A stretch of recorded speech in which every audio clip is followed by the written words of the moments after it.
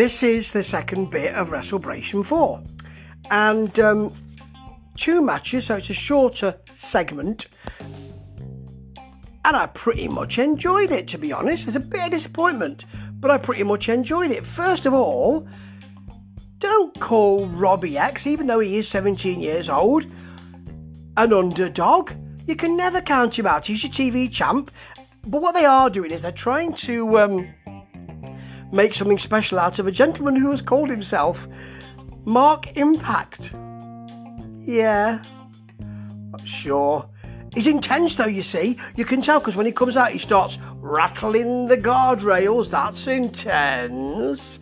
He's a kind of sort of bigger guy. He's much bigger than Robbie. And he's got a lot more timber on than Robbie.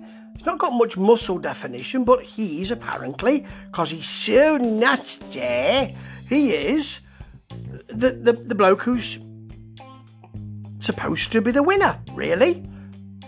Okay, so it's not really a very good match, this. They don't meld very well on the stars, and that's mainly, I think, considering what I know about Robbie X, after this match, that's mainly due to Mark Impact, I have to say. He does sell a very nice Robbie X kick to the back of the head very well, but really, it's just a lack of fluidity. X chooses to kick him in the kidneys, which is not ideal, but really that sends Mark Impact flying out of the ring, and it's as bad as it sounds, to be honest. He does, though, then go into the barrier, flies into the barrier with a drop kick under the bottom rope from Robbie X. That's all right, and hits a sort of nice fall-away slam come throw. He does it with impunity. I'm not even going to bother finishing the move because you're nothing to me. That's okay. There is something which I don't know whether this was changed because it was a blown spot or not, but Robbie X gets on the ropes by the turnbuckle. It's a kind of springboard move. Dives. He gets a full dive in, hits nothing because Mark Impact was in the ring about 5 feet away from that. So the team have to say, I'm not quite sure what was going on there, but he does come back with a static shooting star press for the pin, does Robbie X. So although they're saying he might be hurt, maybe he's playing possum. Now, I don't know whether he was playing possum or I don't know whether it was a bloody awful move that they just had to finesse. Either way, it's the right decision to keep the belt on Robbie X. And Mark Impact shows me nothing here. I don't know of him. I presume he's in and out, but I don't know.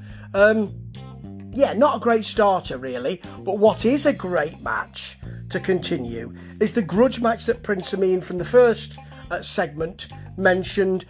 The bee in his bonnet, Rampage Brown, who, as we know, is a great independent British wrestler, should have been given much more opportunity, I believe. And Mark Haskins, or as the commentator keeps wanting to call him, Mark Hashkins. I don't know why. He's not making a hash of anything. In fact, he's doing really well in this match. And of course, we know that he's, they mentioned him being a TNA performer at this time, and he's now with Ring of Honor. Love it. And with his great character and wife. Wife before character, of course, I understand that. Vicky, but they're good as a wrestling couple. And the match is great, actually. Goes 17 minutes, about that. And could have seen half an hour of this, because you've got Rampage Brown's slower, more methodical, but powerful work, and Haskins, a ball of fire, but really able to show us what he can do with moves. So, things like a torpedo dive from Haskins, or Hashkins, between the ropes. And then you've got Rampage hanging him on the top ropes, which is called by the commentator an assisted guillotine suplex. Very nice. That's a nice name for it. He just hangs him on the ropes, basically. Now, Haskins really buries a kick to the jaw from... Haskins really buries that into Rampage's jaw. And really, as they say, maybe some surgery after that. It really did connect nicely. There's also a lovely moment where Rampage Brown tries for a clothesline. Haskins avoids it by leaning back, kips up and hits a cutter. That's great. But Brown can always come back and smacks a huge power slam in just to show. There's a very interesting moment where Rampage gets him on his shoulders and the commentator says, fireman's carry! Then he drops him in front of him and the commentator shouts, "No!" Couldn't really tell what that move was. You don't get overexcited until you know what's going on, mate. But there is a very nice Rampage sit down tilt-a-whirl vertical suplex. It's not really a tilt-a-whirl, it just sort of turns a bit, but it's one of his signature moves and it always looks gorgeous. The end of the match is a real disappointment. That's the earlier on, because it's been a fantastic match. And really, if there's going to be no clear winner, and I can understand why UKW Brass, perhaps Jonathan Sedgwick, who is, "Hello, your crumpets are in the oven, the dogs have been walked." If they wanted that decision to be, there's no winner because they're both great, then you could have done it much better than this.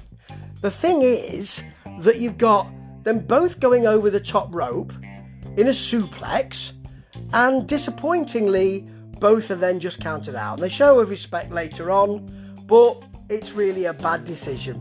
So, can't always, it's not great. It's not a great way to end this little segment, but that is a fantastic match. Good to see Robbie X. Didn't really have the person to work with. And this match, the Rampage Brown versus the Mark Hashkins, or Mark Hashtag if you like, match was just stupendous. They worked well. There's big man, small man, slower man, quick man, and they gel so brilliantly. So, that works really well. And I'm looking forward to seeing the next segment. But please, no more count-outs. Okay? 4.5 out of 5, though. Ta-ta.